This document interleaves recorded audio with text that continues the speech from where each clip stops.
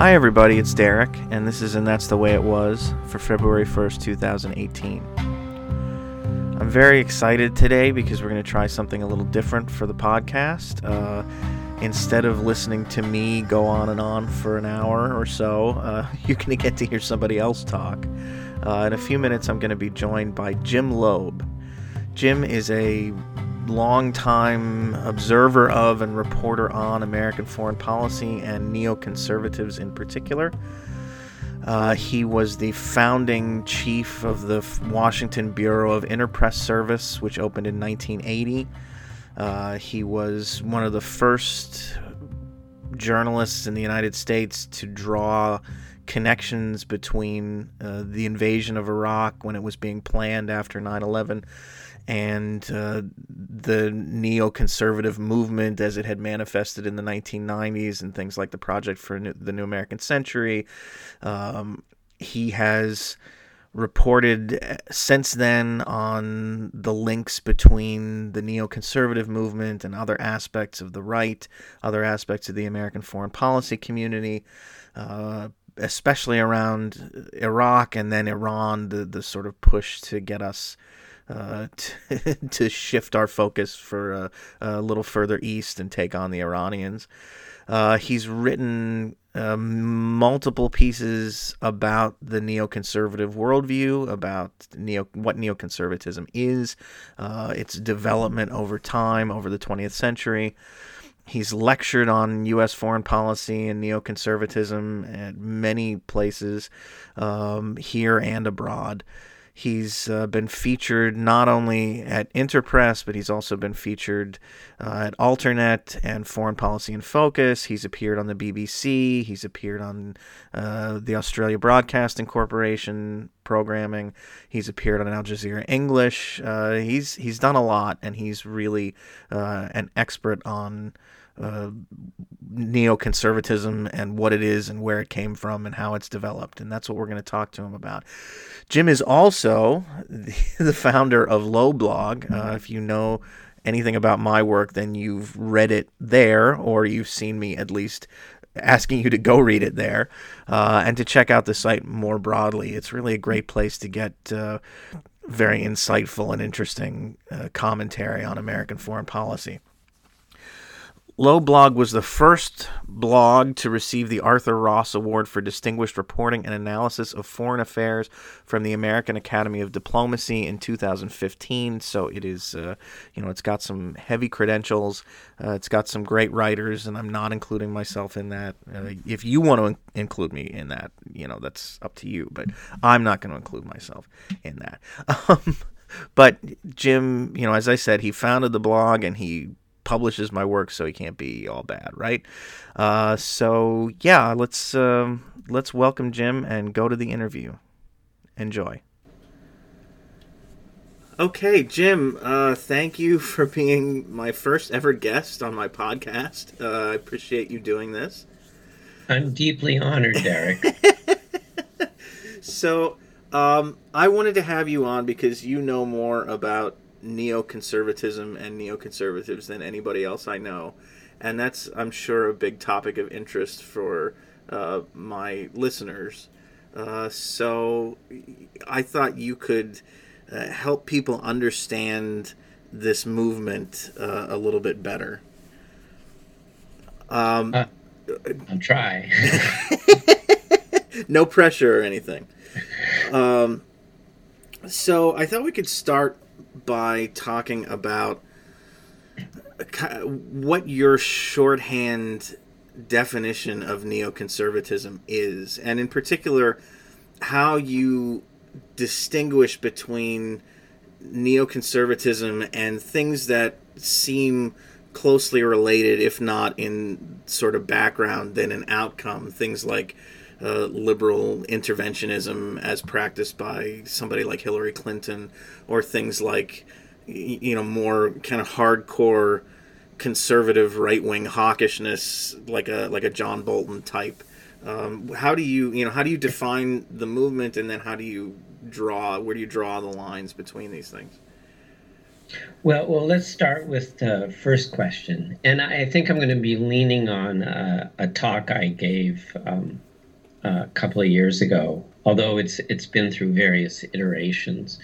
So we'll take on first, like, what is a neoconservative, and then we can take on how it is distinguished to the extent that it is from other trends or worldviews, like liberal internationalism or interventionism, more precisely, and then kind of hard right traditional U.S.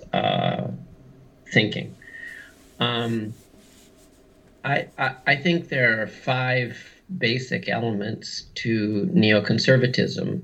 By basic, I mean they're kind of essential. If they're not present, then chances are we're not talking about a neoconservative. We're probably talking about another kind of animal.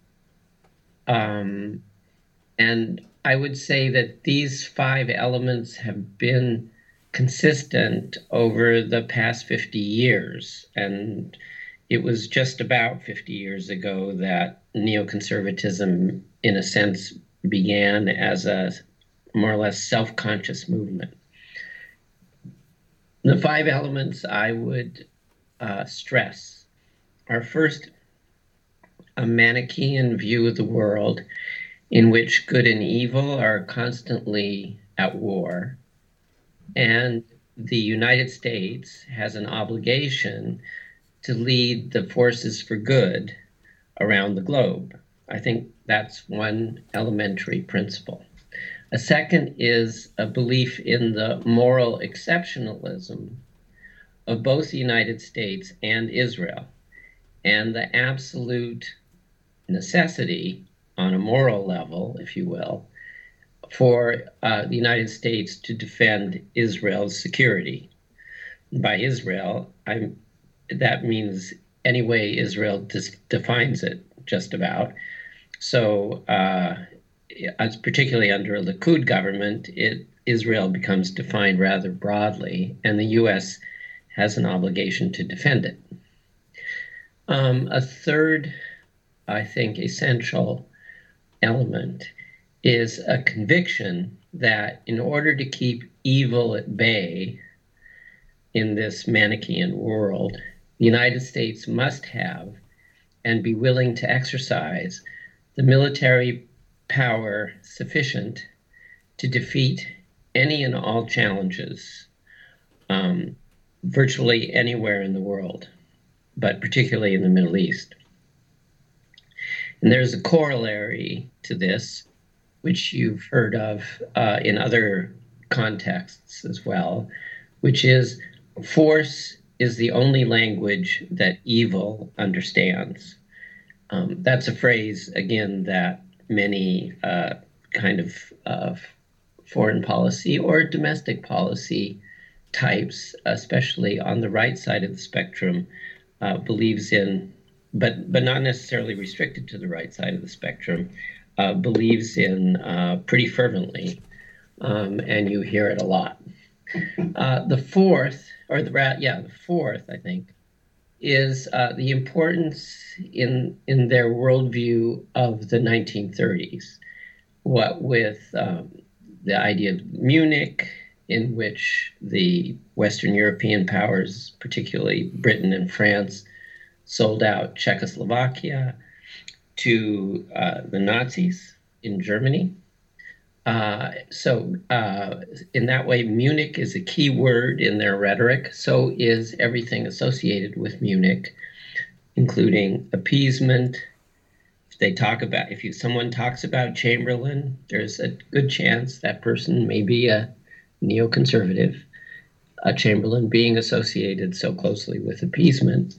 And they love Churchill. Winston Churchill is a great hero to neoconservatives, as he is to many other people, but particularly to them, Churchill's relevance to contemporary challenges. In their view, the 1930s taught us everything we need to know about evil in history and how to defeat it. So that would be the fourth, and the fifth, which I guess consequently makes everything the Nazis, right? I mean, it's kind of like if that's your lodestone or your where your you start, baseline. then everybody's a Nazi. I mean, all the evil is Nazism. It's kind of Well, but I mean, they'll insert new evils, be it right. But is it Stalinism, is that why? communism, or Islamofascism, the term which they identified, Sure, or which but they coined in a sense. it's. I wonder if that's why you sometimes get, or you often get these comparisons between like Saddam Hussein and Hitler, or Well, Ayatollah exactly. Khamenei and Hitler, which don't make any sense if in a if you think about it for 5 seconds, but it's rhetorically where they keep going. Well, exactly, and what it does is it triggers certain emotional responses, particularly those of us who grew up in the wake of World War II, baby boomers and so on. I mean, we know that Hitler and Nazism was evil. So if you can substitute Saddam Hussein for Adolf Hitler, or Ayatollah Khamenei for Adolf Hitler, that is definitely an emotional appeal that has a certain resonance for certain people of certain ages. The last point I would make, which is important, because sometimes it results in a split within neoconservatism, is that democracy and liberal values generally are desirable, but ultimately it depends on who wins in a democratic system.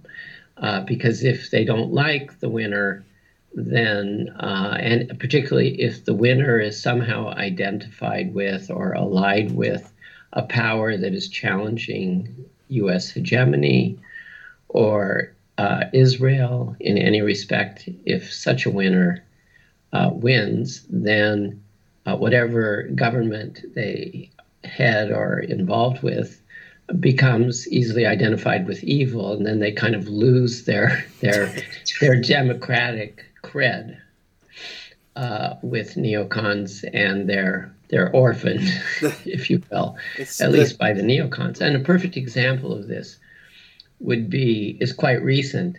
In 2009, you'll remember there was essentially a coup d'etat in Honduras, a country whose strategic value is somewhat questionable, but which nonetheless, because of the 1980s, and neocons were heavily involved and empowered during the 1980s under Reagan, particularly as regards Central America. Honduras has become very important in their eyes. In any event, there was essentially a coup d'etat in 2009, and neocons, insofar as they were paying attention at the time, all rallied in support of the new government, even though it had been installed illegally and by the Honduran military, which suggested that democracy was not a very important criterion after all, at least as far as Honduras was concerned. And their fear was that Honduras would be allied with Daniel Ortega in Nicaragua, an old bête noire, and with Hugo Chavez in Venezuela, who had become a bête noire primarily because he was increasingly outspoken against Israel and was taking diplomatic measures against Israel. And so at the time, people like Otto Reich, who was a neoconservative at American Enterprise Institute, among others, Elliott Abrams, who was Assistant Secretary for Inter-American Affairs in the 1980s, a staunch anti-Sandinista, and who is at the Council of Foreign Relations, and who also, was important in Middle East policy under the George W. Bush administration. They all tried to depict this coup as a non-coup, claiming that the incumbent president had overreached by trying, or at least exploring, the possibility of seeking a second term, presumably in violation of the Honduran constitution. And that's what triggered the coup, and that the army well, maybe they shouldn't have expelled him from the country in the middle of the night while he was in his pajamas. But the coup really wasn't a coup. It was really a triumph of democratic procedure.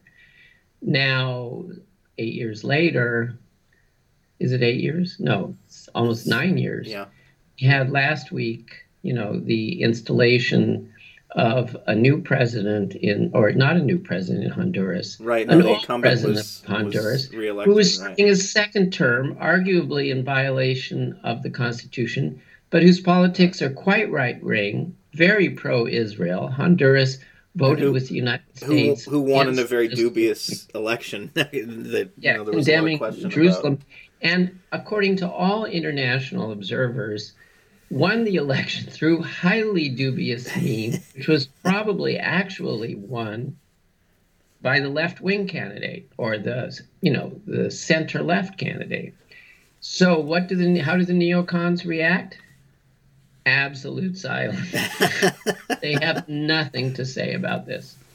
Well, and they were so committed to a democratic Honduras in 2009, they somehow have lost their fervor, nearly a decade later. Well, that's very typical of their attitude toward democracy and liberal values, which is, if democracy serves the interests right. of the United States and Israel and their greater battle against evil in the world, then it's a great thing. The example I actually serve the interests of said countries and the battle against evil around the world as they conceive it, then it's not so important.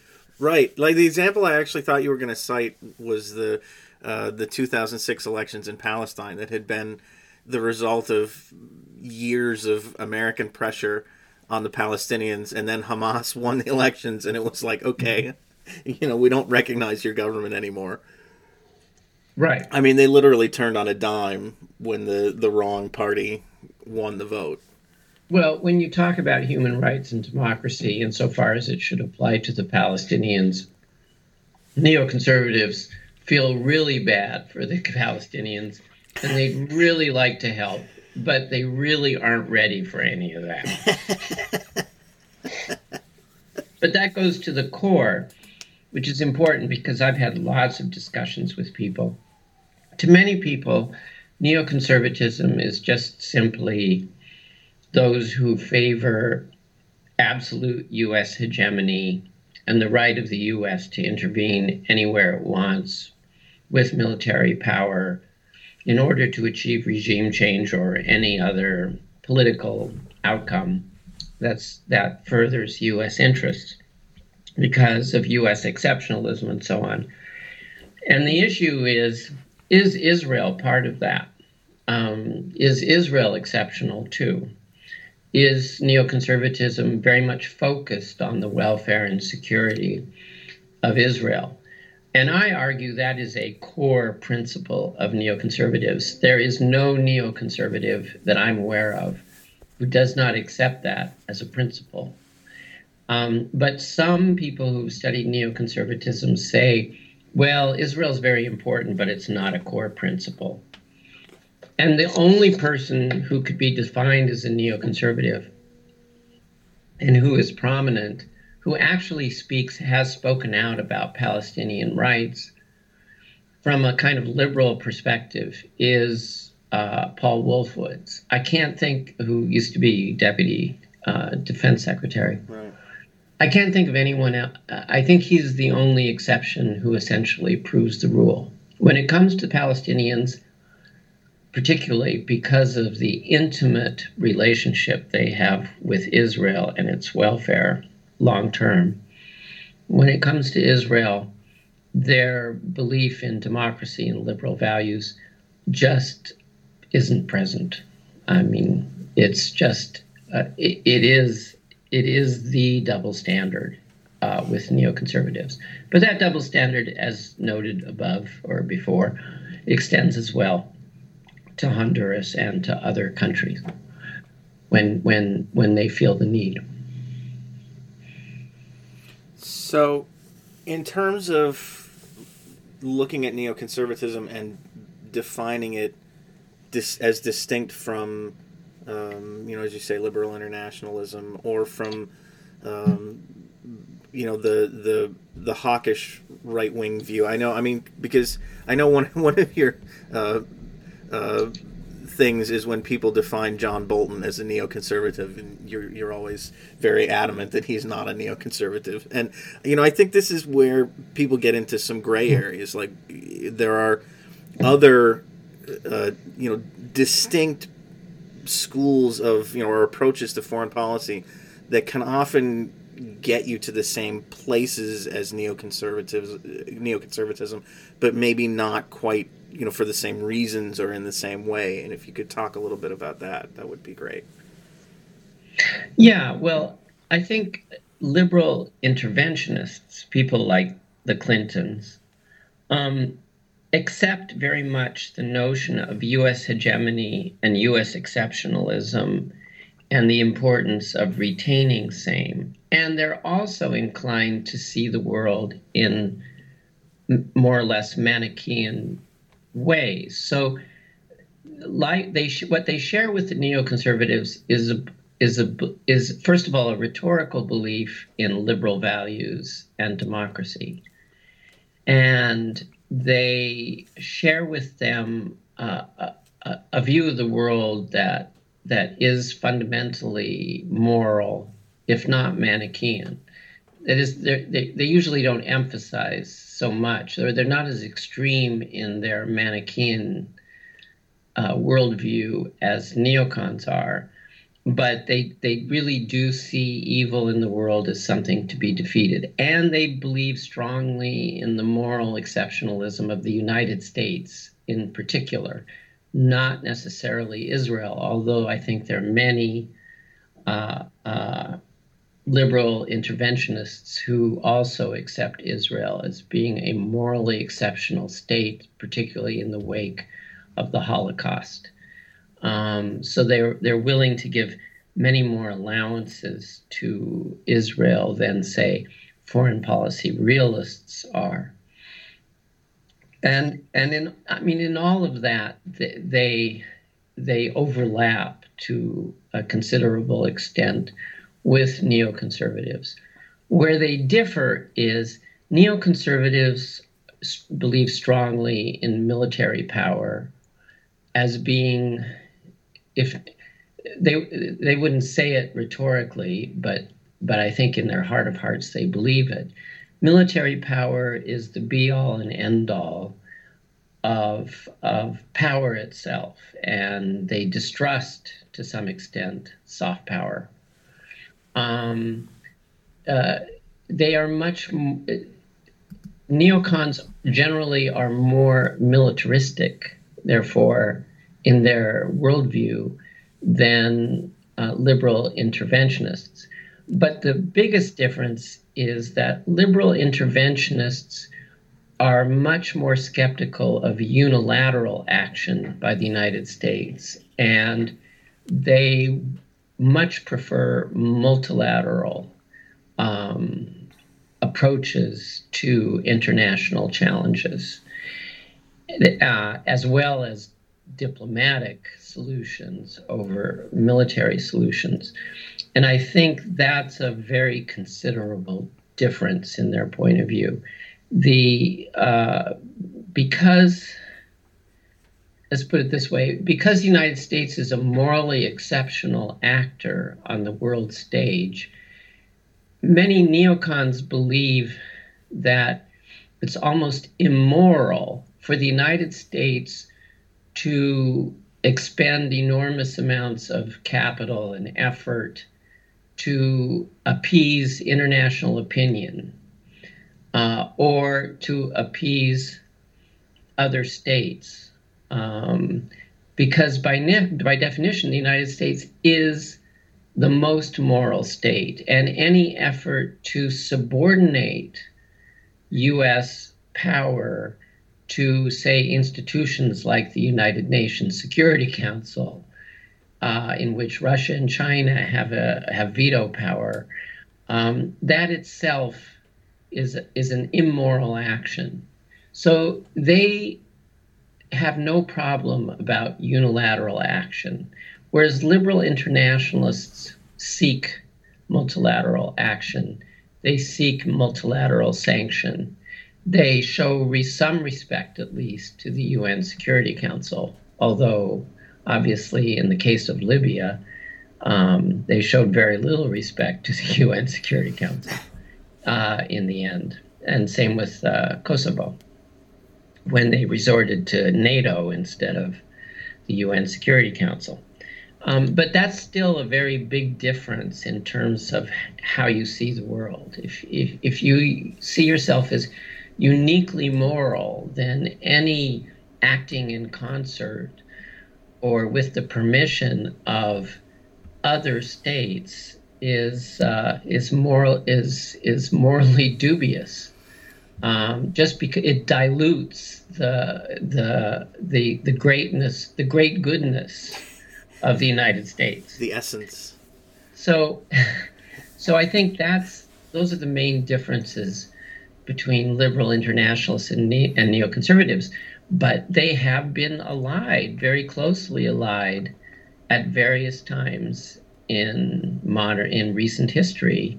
The Balkan Wars is an excellent example of where neoconservatives were actively engaged within the Republican Party because trying to persuade the Republican Party not to turn its back on internationalism, post-World War II internationalism, to remain engaged with the world. In fact, the Project for the New American Century, which was a neoconservative initiative created in 1997, came out of an article co-authored by Bill Kristol and Bob Kagan, very important neoconservative thinkers, that appeared in Foreign Affairs. And that was an argument directed at fellow Republicans, saying,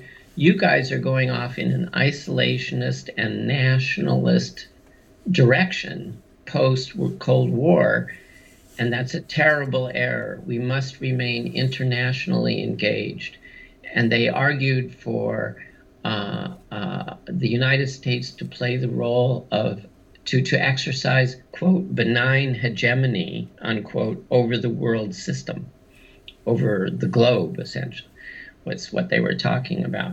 And out of that comes the Project for the New American Century. And out of that eventually comes the decision to invade Iraq, of course. But during the Balkan Wars, liberal internationalists and neoconservatives were closely allied, in part because of a kind of common antipathy toward Russia, which is another kind of basic principle of neoconservatism. If not antipathy, then at least distrust on the part of the liberal internationalists, and a belief that the United States had a special mission to spread democratic rule and self-determination, around the world, particularly in areas of strategic interest, which on the fringes of Eurasia.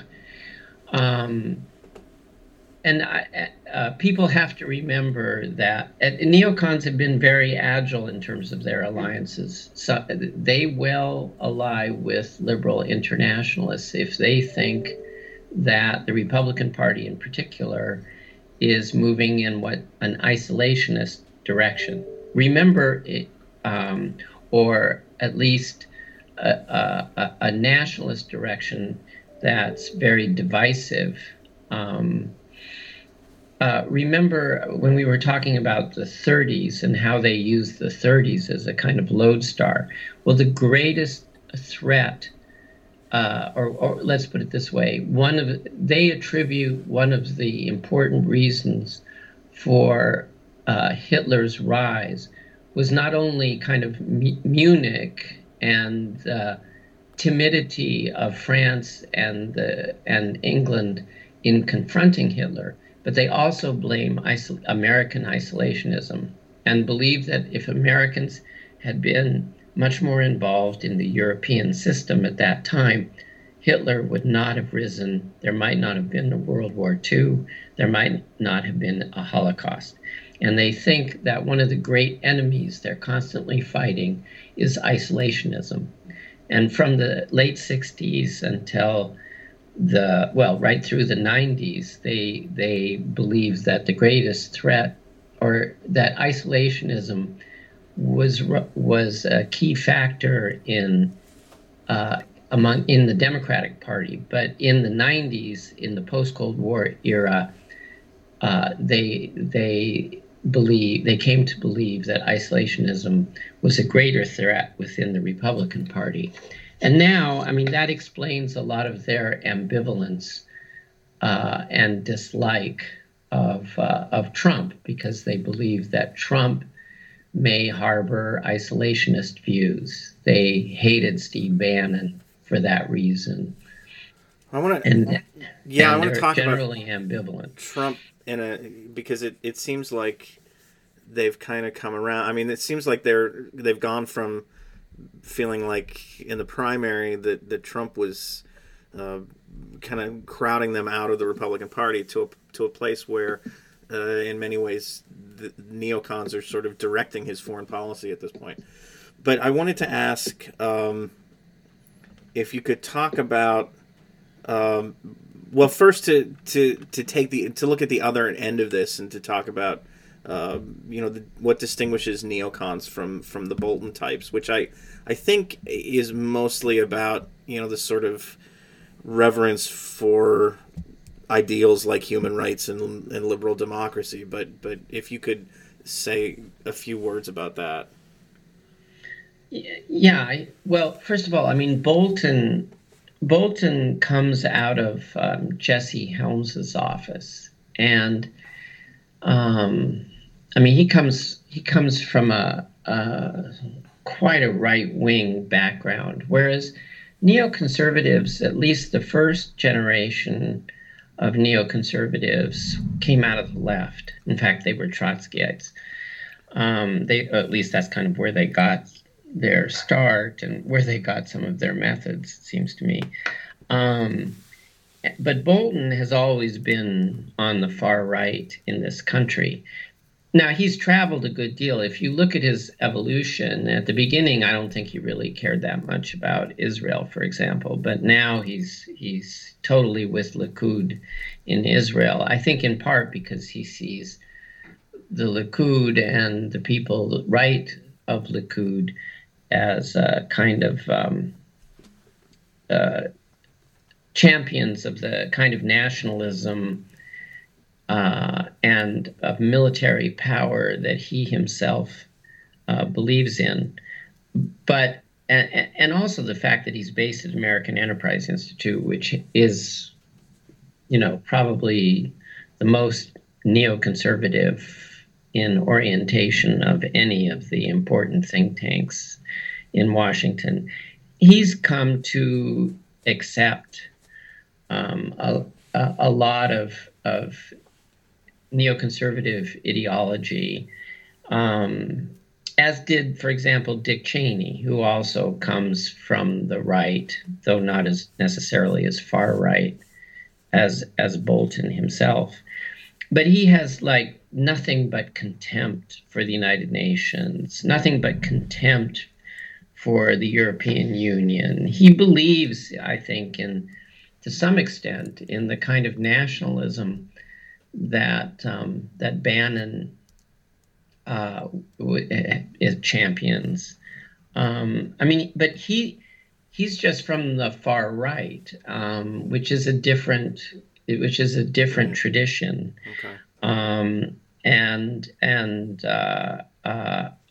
I largely for that reason, even though he has pretty much adopted a neoconservative ideology, I don't really consider him a neoconservative. His background is just way too different, and I don't think he has much use for the for the liberal values and democratic rhetoric that neocons use, even if the latter use them mainly for opportunistic purposes. I don't think he's ever kind of disguised his contempt for human rights and other considerations.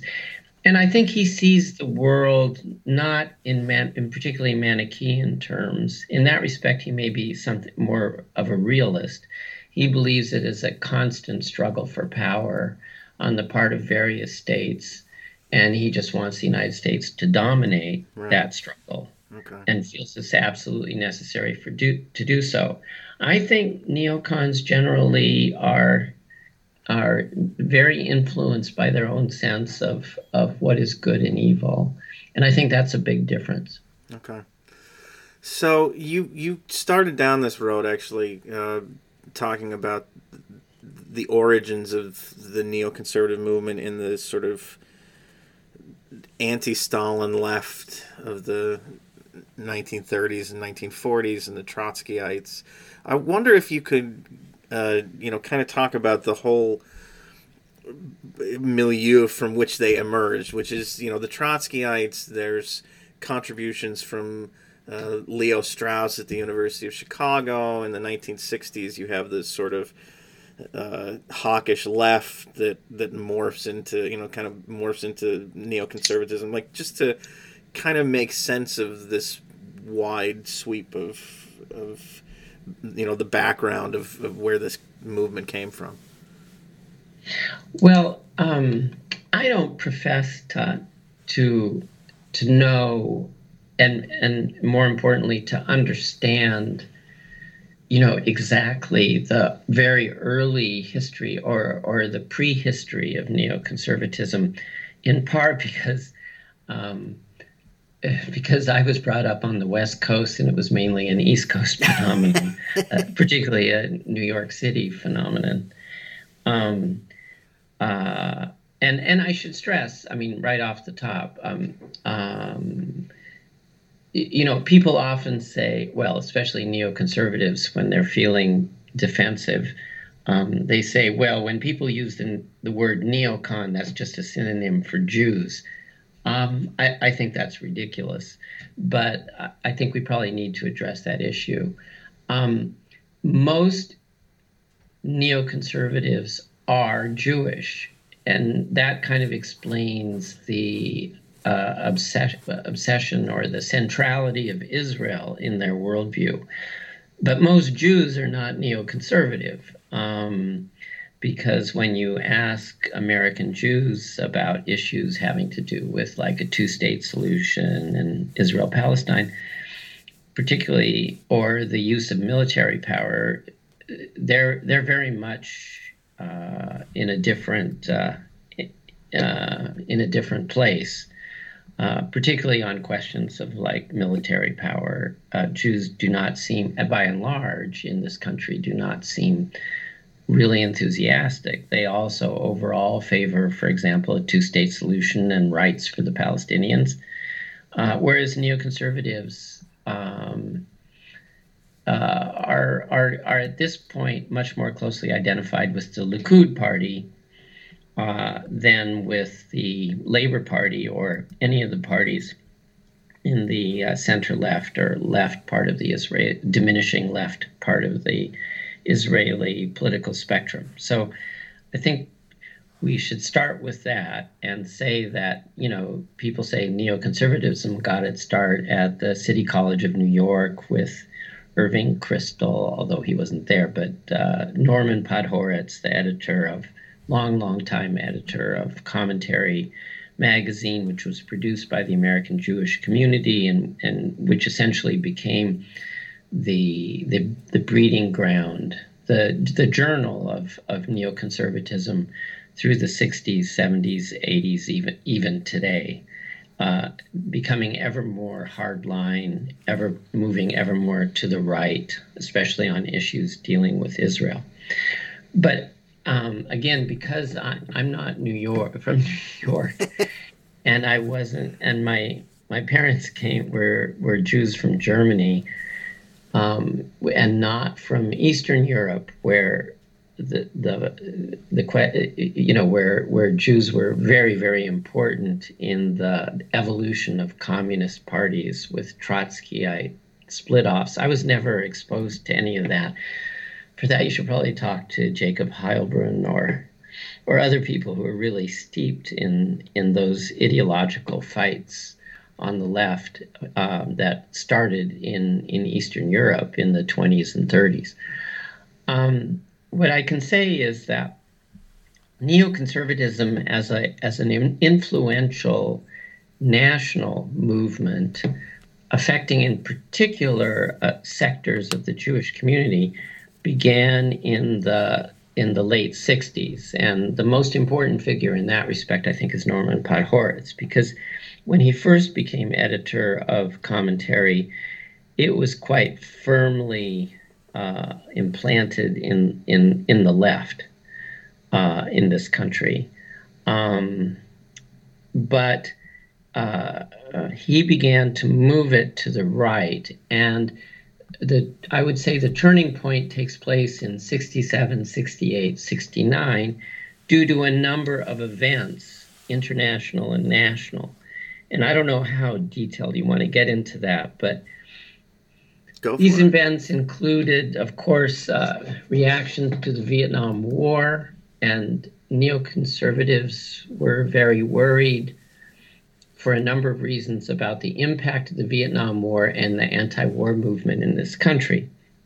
In terms of the impact of the Vietnam War, there was great concern that if the United States didn't prevail or show that it was willing to sacrifice an enormous amount to maintain its influence and power in Southeast Asia, that somehow Israel itself could be made vulnerable. That was one impact of the war.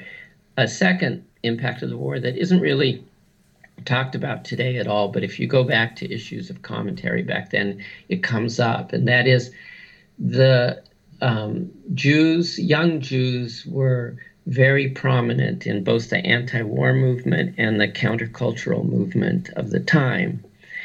And there was real concern among older members of the Jewish community that this could trigger an anti-Semitic reaction on the part of the broader American population. That the visibility of Jews in the anti-war movement, or the Yippies in particular, could spark a serious reaction. And they were very worried about that and thought it was very important for Jews to show their patriotism to the United States in the face of what they saw as a threat at the time. Related to that was the whole countercultural movement, again, in which a lot of younger Jews were involved and even played leadership roles. And there was real concern about the counterculture itself and the values that it propagated. Not so much about free love, but that it was a romantic and anti-intellectual movement.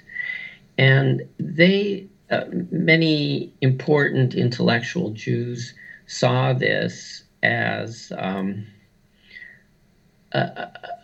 attack on their own way of, on their own formation, in a sense, on their own identity.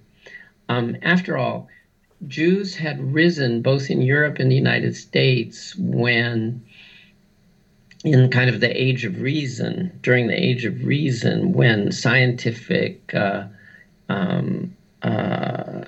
exploration and rationality and kind of permitted this success on the part of Jews in their attempts to assimilate and rise in general European culture. Remember, Jews were emancipated in most, or a good part of Western Europe, most of Western Europe, during the Napoleonic conquests. And once emancipated, they rose very, very fast in Europe, in most European societies, because they believed in education, because they were good at languages, they were excellent with science growing, they were very good empiricists. And it was essentially the age of reason. But here suddenly you have this reaction in the form of a counterculture movement which questioned these values. And it reminded them of the kind of romanticism that devolved into nationalism and great anti-Semitism in the late 1800s in Central Europe in particular, but Europe more broadly. And that was a big concern. They themselves, I mean, Jewish intellectuals in the anti-war period in universities around the country believed that rational thinking was kind of the key to human progress. And they saw this countercultural revolution taking place within the youth as very deeply opposed to that, and they felt threatened by that. Another phenomenon that happened in the late 60s, of course, was the rise of the Black Power movement. And this was very important also to leaders in the Jewish community, because for years, even decades, the civil rights movement in this country, that Jews had played a very, very prominent role and courageous role in promoting the rights of African Americans. And all of a sudden, or not so suddenly, you have the rise of a Black Power movement, which not only distinguishes, in a sense, the interests of African American rights in, say, gaining admission to universities, in jobs, in housing, and so on, but also in some urban centers is pretty explicitly, at least insofar as many Jews were concerned, anti-Semitic. That is, they were noting that Jews appeared to be disproportionately represented in landlords in big urban centers, particularly in the Northeast and particularly in New York, and were, in their view, disproportionately susceptible to slumlordism and so on. And you have essentially a generation of African American leaders who had worked so closely with Jews over decades to promote equal rights, suddenly turning on them, in their view. And that created a severe reaction within the Jewish community that became, at that point, more hostile, or actually somewhat hostile for the first time, to African American struggles. And I mean, one subset of that, which is really important, is the demand by Black Power advocates for like quotas at universities, because not only did that threaten Jewish admissions to universities, but Jews were reminded that Jews were themselves victims of quotas in the 1930s and 40s at important schools like Columbia and Yale and Harvard. And their whole struggle had been to eliminate quotas, and now African Americans who used to be their comrades in arms were demanding quotas for African Americans, and they saw this as a huge reversal and a huge betrayal of their own struggle and of the whole concept of integration and equal rights. So that was another kind of big shock to the system. And finally, I'm not addressing these in chronological order, obviously, was the 1967 Arab-Israeli conflict, the war. Until that time, is by and large, American Jews were not particularly Zionist in their orientation. I mean, they were sympathetic to Israel. They bought trees to plant in Israel at their congregation, through their congregations and United Jewish Appeal and so on. But they were not committed Zionists. But all of a sudden, Israel, in their view, had been attacked against people who were threatening to throw the Jews into the sea. And there was this sense of extreme vulnerability that happened over like a 3-week period up to the war and up to the first couple of days of the war. And then it resulted in what many saw as a miracle, which was Israel not only defeated or succeeded in defending itself against these Arab countries or governments that had invaded it, but had actually conquered territory. That was a huge deal in terms of Jewish identity, because for years and years, Jews had seen themselves somewhat as victims, and justifiably so. There wasn't that much Holocaust consciousness at the time, although it was on the rise during the 1960s in American culture. But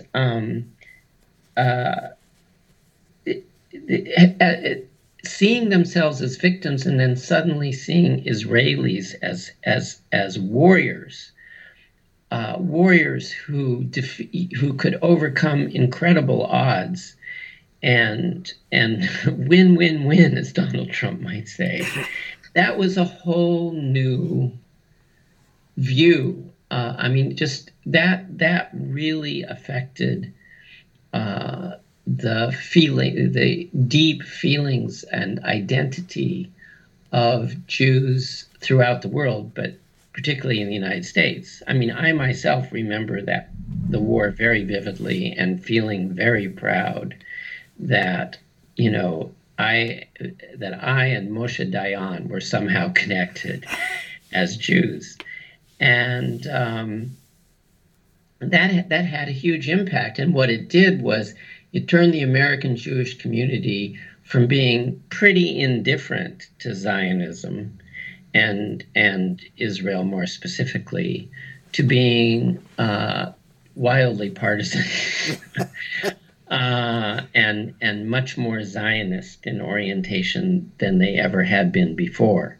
And that also will propel neoconservatism. Neoconservatism will use that, and was very, very bolstered by that.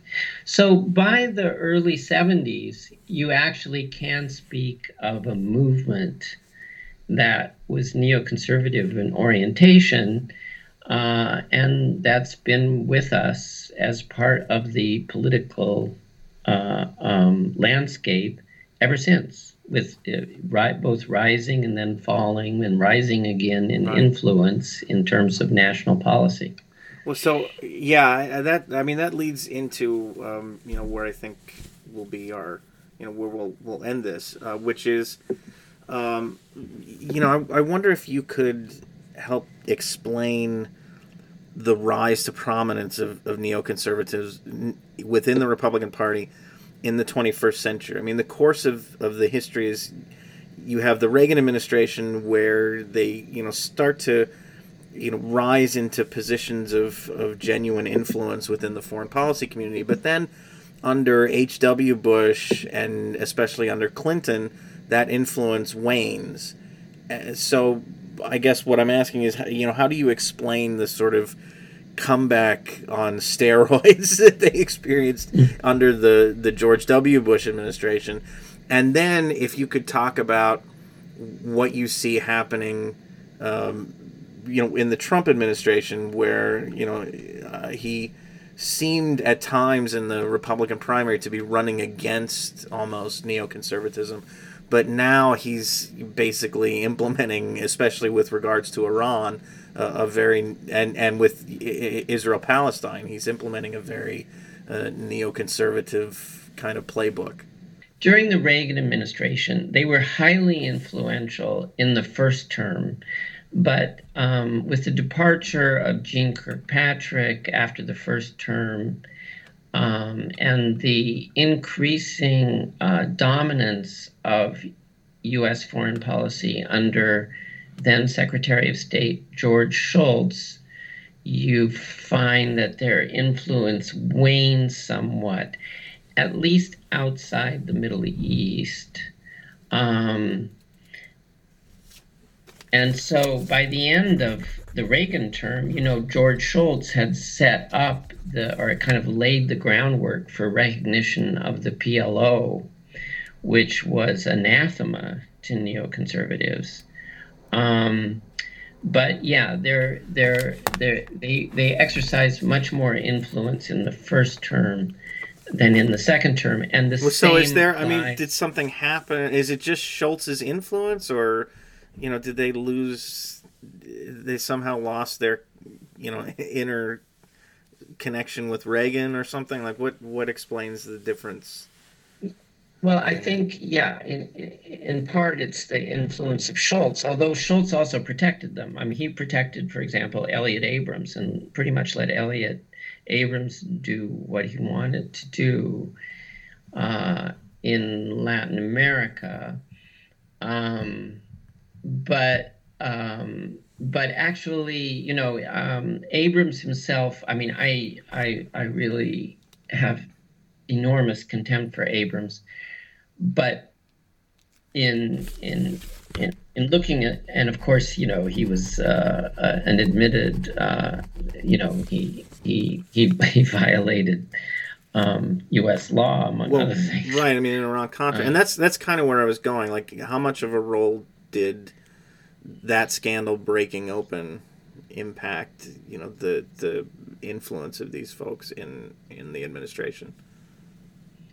I don't think it influenced them all that much, except it resulted in the decline of Reagan's own influence, and the assertion by the Democratic majority in Congress of greater influence. Certainly, with respect to Central America, that was true.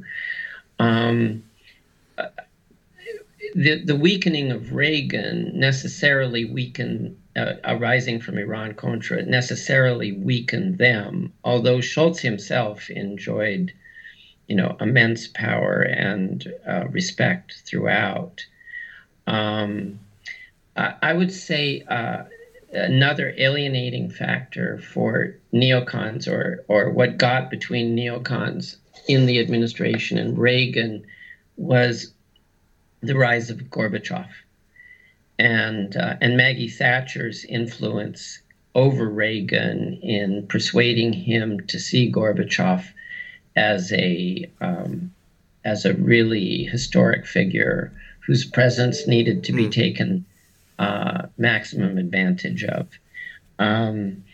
Neocons were very anti-Soviet, and they were still saying up to the fall of the wall in East Germany, they were still warning that Gorbachev was a trick. And I mean, the anti-Russian nature of neoconservatism may actually be a core principle. It's just that I don't know enough about the history of U.S. relations with Russia to know to confidently assert that is a core principle. But they were very, very distrustful of the Soviet Union even after Gorbachev had forged, very useful, very friendly ties with Reagan. And they began entering into a series of arms control agreements that the neocons, both within the administration and outside the administration, strongly opposed. So is that, in that sense then, I mean, could you say that the decline in influence under H.W. Bush is just a continuation then? Because, you have the Cold War ending and this, move toward closer U.S. Soviet and then Russian relations. I mean, is that? Well, they were expelled from the administration under George H.W. Bush. I mean, they had virtually no influence whatsoever under George H.W. Bush. I mean, he got rid of Elliott Abrams immediately. Richard Pearl never had a chance under George H.W. Bush well, he had resigned, I think, a year earlier because he could see the writing on the wall between Gorbachev and Reagan. And as much as he tried to push against any kind of détente or rapprochement, he was powerless to do anything against Schultz. Well, he had some influence, but through Weinberger, but Schultz prevailed. And Schultz set up, as I said before, the recognition of the PLO, which then George H.W. Bush consummated. So George H.W. Bush had no patience for neoconservatives, and they found the door very much closed to them when he took power. Under George W. Bush, again, they reasserted influence. The project for the New American Century that I talked about earlier was created in 1997. If you look at the original signatories of their founding charter, you'll see that virtually every major foreign policy figure in W's first term signed the document. And once Rumsfeld and Cheney were in place under Bush, I mean, they just invited everybody, almost Right. everyone in the neoconservative movement in Washington, D.C. to join them in senior positions. And they found themselves with absolutely unprecedented influence, which lasted. Their decline starts roughly at the end of the summer, the beginning of the fall of 2003, when it becomes clear that they had no clue as to how to run the occupation of Iraq. And things were falling apart, and there was an insurgency that was serious and that was killing Americans every day. And I mean, at that point, they had very little credibility within the administration, although it took another year and a half before the major figures left the administration. How important is Cheney in this? Because, of course, he was H.W.'s Secretary of Defense. Did he go through some kind of personal change between that administration and becoming vice president in W's administration, where he kind of becomes an enabler of these guys? Well, that's what some of his former colleagues believe and close friends believe. I mean, Brent Scowcroft said, Dick Cheney is not the Dick Cheney I knew when I was working with him previously. Some people attribute it to his heart attack, and some people attribute it to the trauma of 9/11, and but I don't have any particular insight into that. You'd have to rely on them for their psychological analysis. But a lot of those people were already. I mean, 9/11 seems like it's an insufficient explanation, because a lot of these people, personnel-wise, were in place from the start of the administration. Like, they didn't all come on after 9/11. Wolfowitz was there, and you just had. I mean, the people were already in the administration. No, I agree with that. I mean, he may just have hardened his views over time. He was a board member of American Enterprise Institute. I even think he had an office at American Enterprise Institute, and that was really the seedbed of the Iraq invasion. I mean, no other think tank or extra governmental organization contributed so much to such a total disaster as American Enterprise Institute. And Cheney and his wife also, had had a formal association with the Institute before he became vice president.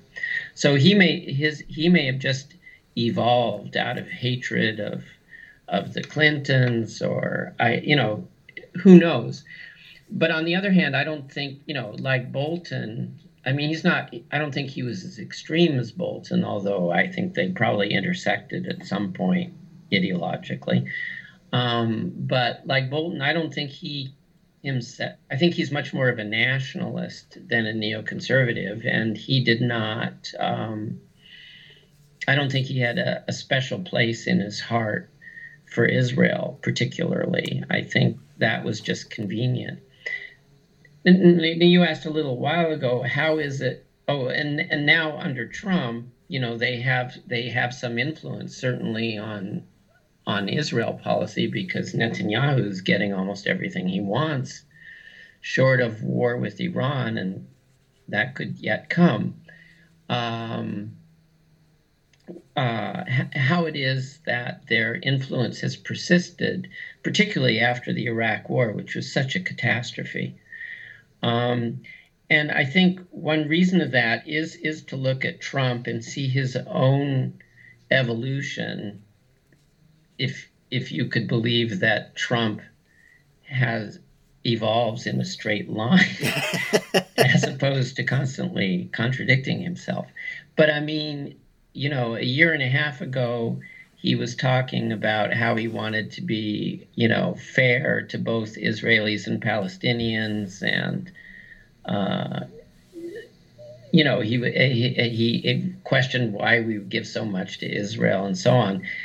And then he changed, and now, as I said, Netanyahu is getting everything he wants. Well, of course, the biggest donor to Trump's campaign was Sheldon Adelson, and Sheldon Adelson is very, very close to Netanyahu and has backed Netanyahu and has backed people to the right of Netanyahu.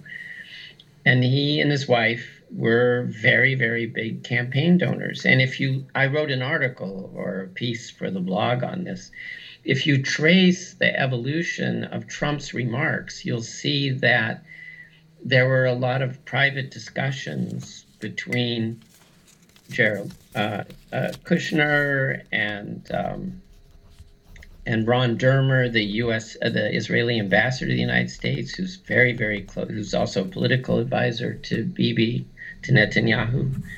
There are a series of discussions in the spring of 2016, and all of a sudden, Trump is talking a whole different line. I mean, in September of 2015, he was telling Adelson that he didn't want his money. He was attacking Rubio as saying that Rubio was Adelson's little puppet. And he attacked Jeb for his brother's administration. I mean, he attacked Jeb for basically the entire sweep of W's foreign policy. I mean, yeah, it was very stark to watch. Yeah, I mean, he attacked, the invasion of Iraq is the worst thing ever, and a complete disaster, and which is correct. And then his tune changes in the spring of 2016, just after strong showings in the primaries, and Adelson clearly puts his money with Trump, and probably without that money, which was substantial, in the tens of millions, there's a good chance Trump would not have won the election. And if you look at, again, the campaign finance activities of well-known neoconservatives, well, you take somebody like Paul Singer, who had financed the investigation of Trump by that firm that's now so much by Fusion. What is it called? Oh, yeah. What is it? Fusion GPS or something like that? Yeah. Well, the original financier of the organization by the Washington Beacon was Paul Singer, who's a right-wing Zionist of fairly extreme dimensions. And he gave $1 million for Trump's inauguration, and apparently has enjoyed access since. Or you look at Bernard Marcus, who was the founder of Home Depot. He's the second biggest donor to Trump. And he is a Likudist par excellence. To the extent now that the Likud party worldview corresponds to hardline neoconservative worldview. I mean, there's quite a correlation. So, three really important donors to the Republican Party, and two of them to Trump directly, or to the Trump campaign directly, are very, very wealthy neoconservatives. And I think that is an explanation for Trump's, radical policy changes vis-a-vis Israel-Palestine in particular, right, and the Middle East more generally. I mean, I'm sure Kushner exercises some influence, and Kushner's family has supported settlements, even if it has historically supported Democrats. But they're still very, ultra-Zionist in their views. And I think that influences Trump, and that partly explains their rise, or their renewed rise under Trump. Nikki Haley, Adelson provided money to Nikki Haley's PAC in order to prevent Republican challengers or Republican candidates from challenging her for governor. And in order to get elected at the state level, lawmakers who would work with Haley. So Haley owes Adelson a lot. I think she's an avenue for neoconservative influence. Pence, as a Christian Zionist, is not a neoconservative because he's a Christian Zionist, but Christian Zionists have more or less, at key times, especially with respect to Israel, they've outsourced their foreign policy to neoconservatives, right, to their pro-Israel foreign policy to neoconservatives. There are a number of ways that neoconservatives have found sympathetic voices in the Trump administration, and I have no doubt that they've used them. But as to their persistence, particularly after the Iraq War, which was such a disaster, I think it's due to people like Adelson, although Adelson's pretty unique. But the fact is that neoconservatives have been very, very well endowed by a small number of mainly Jewish neoconservatives. And the amount of money that's gone into sustaining their message has been considerable. And I think that's why they remain very important. That's one of the reasons why they remain very important participants in the foreign policy debate in Washington, D.C., and have not been kind of expelled over the catastrophe in Iraq. And it's not just, I guess, back in Canada, it's supporting think tanks, it's supporting AEI, it's supporting Foundation for the Defense of Democracies, and especially for an administration like this one that's kind of gutting its civil servant base. When they have to turn somewhere for policy ideas, there's no place to go but one of these shops that's getting money from people like Singer and Adelson that supports these policies. Yeah, no, I think that's absolutely the case. It's not the only case. I mean, neoconservatives have been very agile in terms of forming alliances with different sectors of the foreign policy establishment, whether it's liberal internationalists during the Clinton period in the 90s, or it's far-right type nationalists like Bolton in the early, and Cheney maybe, in the early years of the W administration, or whether it's just Islamophobes in the Trump administration. I mean, And I should stress, neoconservatism is not a monolithic ideology. I mean, the core elements that I talked about at the very beginning of the interview remain the case, but there are big differences among neoconservatives on some important issues, like how seriously do you take democratic rule? Egypt is the best example of that. You have a split between the far right, which is fundamentally and deeply Islamophobic, and then more liberal sectors among neoconservatives like Bob Kagan, who think that supporting authoritarian rulers like General Sisi in Egypt will be disastrous in the long term for U.S. and Israeli interests. So there is a spectrum of opinion, but those that are on the harder right, people like Frank Gaffney, Daniel Pipes, and so on, they do have, well, Daniel Pipes doesn't, but Gaffney appears to have an entree into the administration because of his Islamophobic views, right. and very, very hardline pro-Israel views. So I mean, they are quite a permanent factor in American foreign policy, and I don't see them going away anytime soon. Well, on that cheery note, we should probably end this before my dogs are going to start barking. They start barking every evening around this time. So okay. So well, people I'm sorry don't get that on the I gave recording. Such long and convoluted answers. No, I think this was great. I mean, there's a lot of history there that I don't think people would know about that you've talked about, and I think it'll be very interesting for people to listen to. So thank you. So. All right. Well, we can do it again sometime if you think it's worthwhile. Definitely, yeah. Definitely. You're my first guest, and we'll definitely have you back. And hopefully not the last. Hopefully not the last, yeah, but, definitely have Derek. you back. Thanks, Jim. Okay. We'll be in touch. Take care. Bye-bye. Okay, so I hope everybody enjoyed that. I hope it was enlightening for people.